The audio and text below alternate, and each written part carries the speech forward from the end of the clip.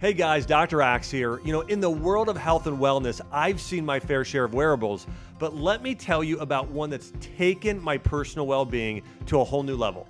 I'm talking about Apollo Wearable. I've been using it now for a few months, and the results have been amazing. Better sleep, improved energy, and faster recovery, developed by neuroscientists and psychiatrists. This next generation device gives you the power to influence how you feel through the sense of touch. Now, let me break this down for you. The Apollo Wearable harnesses the power of touch therapy with soothing vibrations, sort of like music for your skin. Higher vibrations boost your energy and sharpen your focus, while lower vibrations melt away stress and promote relaxation. If you're ready to experience the Apollo effect, head over to apolloneuro.com/ancient health. That's APOLLONEURO.com/ancient health and use the code AXE to score an exclusive $50 discount. Welcome back to the Ancient Health Podcast, where we educate you on real health solutions that will help transform the way you live, feel, and overcome disease naturally. I'm your host, Courtney Bursage, along with Dr. Josh Axe and Dr. Chris Motley. We're so happy you've joined us. Let's dive into today's episode. Hey everyone, welcome back. It's another mini episode, and today I'm excited to bring you the topic of food regulations. Now, if you're thinking food regulations, FDA, food labels, we're going to talk about that. But what I want to do in this episode is actually break down the differences between regulations and standards of food labeling between different countries. And what we're going to look at is the United States versus Europe in this specific scenario. And if you've traveled abroad, you may notice that if you have something like wheat or pastries or wine or even packaged foods from the same manufacturer. So we're actually going to compare a label of macaroni that Kraft has because there are different ingredients, same manufacturer, but different ingredients for the United States than there are in Europe. It's crazy. You may see people on social media, oftentimes they'll compare candy and you'll see that the United States ingredient list is way longer than something that's over in Europe. It's so much shorter. Why is that? There's probably 10 episodes that we could record on why that is. That's not the intention of this specific conversation. Today, we're just going to look at what some of those differences are so that you're more educated on what you're buying. And if you are traveling abroad, you know that you're getting something that's entirely different, even if it's made by the same manufacturer. So in the US, food regulations are established and enforced by the FDA. Most of us know this, right? This is an agency responsible for protecting our public health in the US. And they really oversee a lot of different areas like cosmetics, human food, tobacco products, medical devices, electronics that emit radiation. I mean, they cover a multitude of different areas. So sometimes they overlap a little bit with the US Department of Agriculture, but the FDA is really the big overseeing governing body for our food products. Now, in Europe, they have what's called the EFSA, which is the European Food Safety Authority. And they have the daunting task of aligning and enforcing food regulations for 27 member nations of the European nation. So that's really the key differentiator between the US and Europe is that the US relies on a federal entity while the EFSA isn't really strictly associated with any one government. So that's one of the areas that we'll look at in terms of differences. In the US, though, here's the thing. This is the one probably big takeaway is that when a food company is trying to manufacture a food product in the US, the FDA has a very hands-off approach. They're very much in the boat of, we'll just wait to see if something bad happens after we release it, and then we'll recall it. Whereas Europe is very proactive, where they say, you've got to prove that this is safe before we'll allow it to be used for consumption. So we know that this is true because how many commercials and products have we seen that have come out and they have these huge marketing campaigns and everybody loves them. And then maybe 6 months or a few years later, it's being recalled because now there's cases of cancer or there's all kinds of side effects or downsides that we start to see in small populations of people that have all been linked back to these products. So, we're really the canary in the coal mine. Is that what they call it? We're just test dummies out there in the US, and we're just kind of waiting. Some of these new products, they seem great. There's not a whole lot of parameters around them, but you never really know if it's something that's safe. Now, with these different philosophies, the EFSA requires additives, especially chemical additives or preservatives, to be proven safe before approval, right? So that is going to weed out a lot of chemicals and even antibiotics in the farming process when we're looking at animal products. Whereas the US, we allow a lot more. So I want to cover what the main ones are, and there's 8 of them. Now, the first one is RBGH, which is recombinant bovine growth hormone. Now, this is a normal hormone. Bovine growth hormone by itself is a normal hormone in cows, and it's meant to help them produce more milk. But what Monsanto did is they came in, and to make this more effective, they genetically modified this hormone so that it really created an even more impactful output, meaning that the cows were actually producing a huge surplus of milk. Why wouldn't we change that? Isn't this wild? So Monsanto genetically modifies this, and we allow it in our food supply. This is crazy, right? This is something that is not allowed in European nations, but it is in the United States. Okay, the next one is ractopamine. So this is actually used to increase lean muscle tissue in animal stock. You're going to find this in pork, beef, turkey. You're basically just trying to increase the size of the animal because it increases the yield in meat, which then increases the bottom line and profitability of the farm. The next one is potassium bromate. You may be familiar with that. It's something that they use in flours and baked goods. It actually makes them fluffier, it makes them whiter. You're going to see this in a lot of packaged hamburger and hot dog buns, packaged goods. But again, this is something that is synthetic, and it's known to cause and have downsides for your health. The next one is brominated vegetable oil. Now, these are oftentimes found in Coke. And what they do is it actually keeps the flavors from floating to the top. So it kind of keeps them dispersed throughout the liquid so that there's not any type of floating granular flavors or anything that's separated inside. But this is a vegetable oil. We know vegetable oils are highly inflammatory. Nobody would ever think you have vegetable oil in your Coke, but you have a residual component of vegetable oil that is being used to emulsify other synthetic ingredients in your Coke. Highly alarming.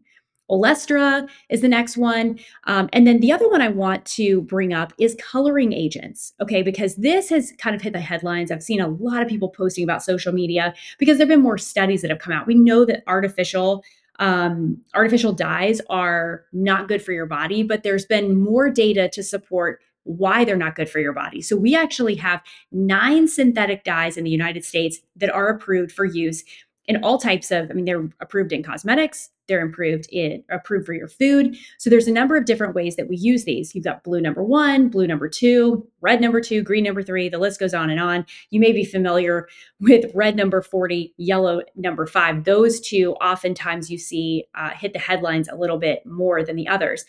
But most foods, processed and packaged foods, can contain a mixture of these colorants and dyes. So they maybe don't even have just one, but they've got multiple. So foods like cereals, ice creams, and candies contain oftentimes 6 of the most toxic forms of these synthetic colors. So blue number 1, blue 2, red 3, red 40, yellow 5, and yellow 6. Now, we know that they cause inflammation, they disrupt the functioning of the immune system, and they're known carcinogens. So, why they're being added to everything, especially foods that we're giving kids, is just kind of wild. And the last one I want to mention on this list is BHA and BHT. These are preservatives. They are closely related to synthetic antioxidants used as preservatives. Sometimes you'll find these in lipsticks or moisturizers and cosmetics, but they're also widely used as food preservatives.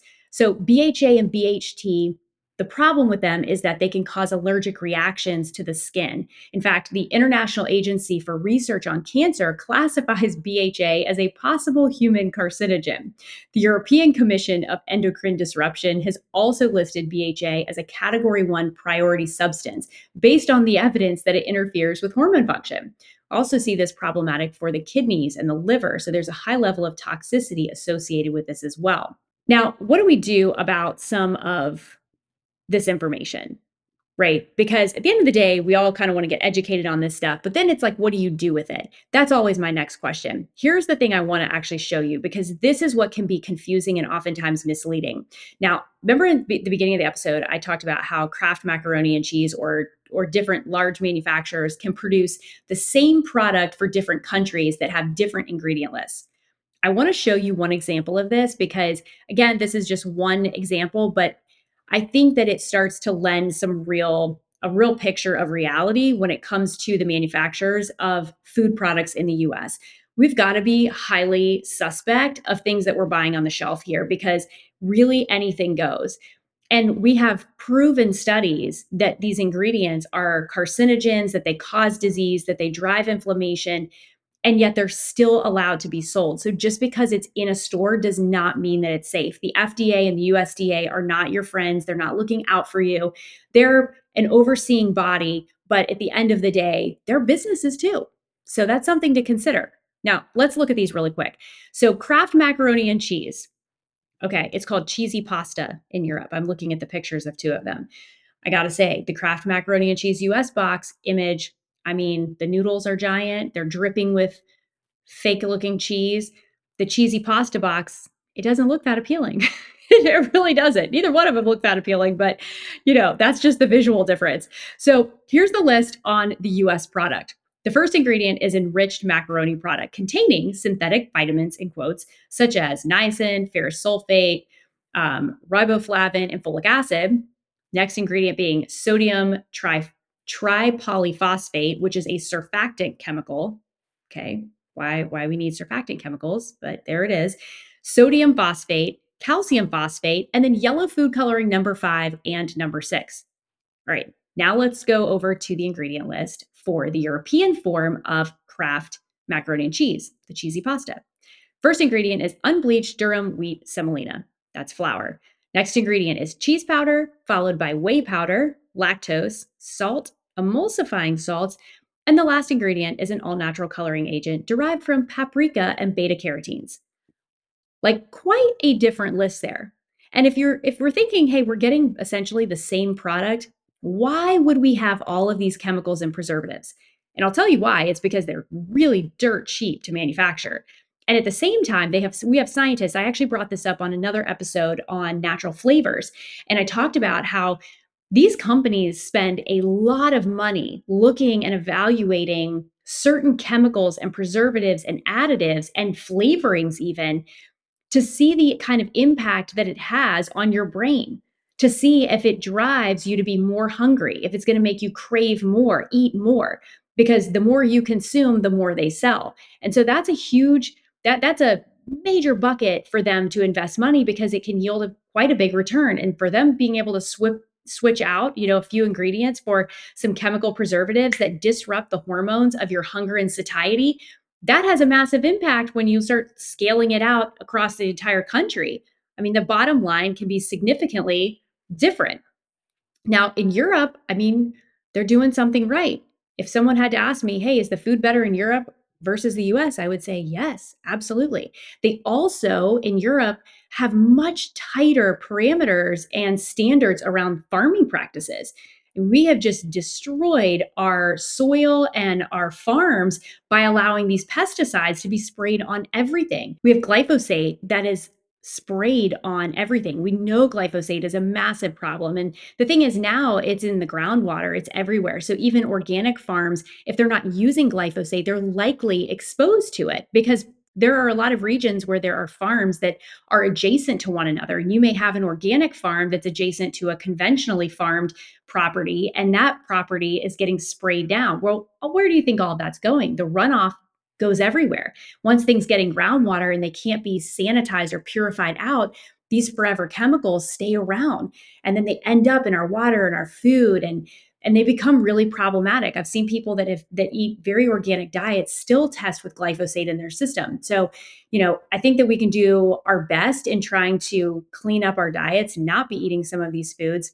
If you do travel abroad, hey, that's probably the time. If you want to have some things outside the norm, know that you have the ability to do it and likely are not going to have the downsides or the symptoms or some of the negative side effects in eating that. So here's a summary of the key differences in food regulations between the US and Europe. One, we know that Europe takes a more precautionary approach to food regulations, while the US relies more on risk assessment, right? Well, we don't think it's going to cause a problem, but if it does, we'll deal with the problem after the fact. Now, we know that Europe bans and restricts certain pesticides, GMOs, growth hormones, and other food production technologies that are prohibited in the US. So, right out of the gate, we've got a number of things that are allowed in the food supply, including the farming of animals and the growing of our plants with pesticides that are absolutely not tolerated in other countries, specifically Europe. We also know that Europe has stricter limits on pesticide residue levels allowed on produce. So they actually measure it. We do not measure pesticide. Like nobody's out there saying, well, you're allowed to have this much of glyphosate on your food. Nobody's testing. We're spraying and then we put it on the shelf and you buy it and then you eat it. Europe has also banned synthetic food dyes. So stay away from all synthetic food dyes. You're not going to get it in Europe, but you will in the US. So make sure you're checking your packages. Europe has also banned livestock growth hormones that are utilized in the US. Thank you, Monsanto. And they also have tighter regulations on antibiotic and antimicrobial use in animal agriculture.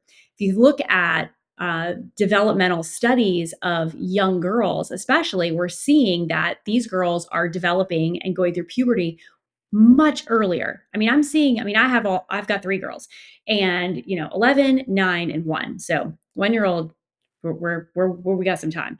But the 9 and the 11-year-old, they have their friends and we have friends over all the time. I am totally astounded at how developed these young girls are at the age of 9 and 10. It's truly unbelievable. I don't remember that growing up. I don't remember, girls at 8 and 9 years old having their cycle. But that's what we're seeing now. And a lot of that has to do with these growth hormones that are being injected into the animals. And then we're drinking the byproduct of in their milk. So it doesn't surprise me that these genetically modified synthetic hormones are influencing the hormones that we're seeing in young children these days. But that is very scary because I think we've yet to really see the long-term ramifications of that. We know that girls starting their cycle early can be detrimental to their health in their later years. Europe also has stricter limits on heavy metals, toxins, and other contaminants in food and dietary supplements. We're not testing for heavy metals. Some companies will do it. They'll offer a certificate of analysis and you can see that, but it's not mandatory. So there are things that may look really healthy. They may be superfoods, but they may be also harvested in areas where there's heavy metals. We did another episode with Darren Oline, and you can listen to that one, but he wrote a book called Fatal Conveniences. And we actually talked about this in the episode about how he was trying to harvest, I think it was maca root, and they started finding different heavy metals. And he was like, I don't know how that's possible. And so, they end up coming to find out that there is a nearby farm and they have been mining something and there was chemical contaminants there and there were metals that were soaked up. And so something that you think might be really healthy for you might actually be carrying a huge toxic load that is a massive problem for your liver. It's a big problem for your body. So overall, Europe takes a more precautionary stance. The US regulations have scientifically proven threats, but we have these permissive practices and substances, even though there's questionable human safety data. And it's disheartening in one way, but on the other hand, we're here trying to educate. And so the more that you know about this, the more you'll have a critical eye for the things that you're buying. And, most of the things on the shelf are just not going to make the cut. So I think the more that we start to embrace that and realize real food is the way to go. And then even when you get your real food, we've done this on other episodes, we talked about how to prepare it, using like some baking soda or an ozonator, and you can actually do kind of an ozone bubble bath for your produce, and that will help get some of the pesticides and the residue and things off of it. Even if you're buying organic, I still think that those are measures that can help us because I do think that there's still exposures, even microplastics, things like that have been found in our food supply. So being an educated customer is always the goal. I hope that this little conversation was entertaining, maybe a little bit.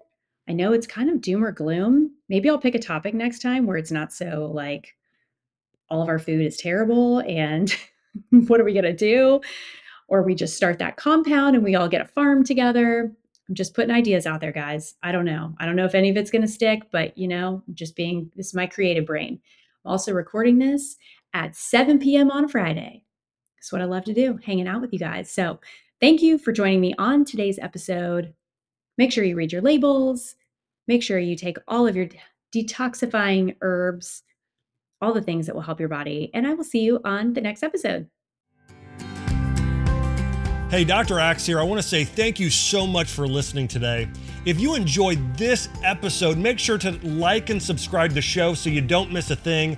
Also, if you're in search of more natural health content, you can follow us at Health Institute on Instagram or subscribe to our newsletter using the link in the show notes below. Hey, thanks a lot and have a blessed week.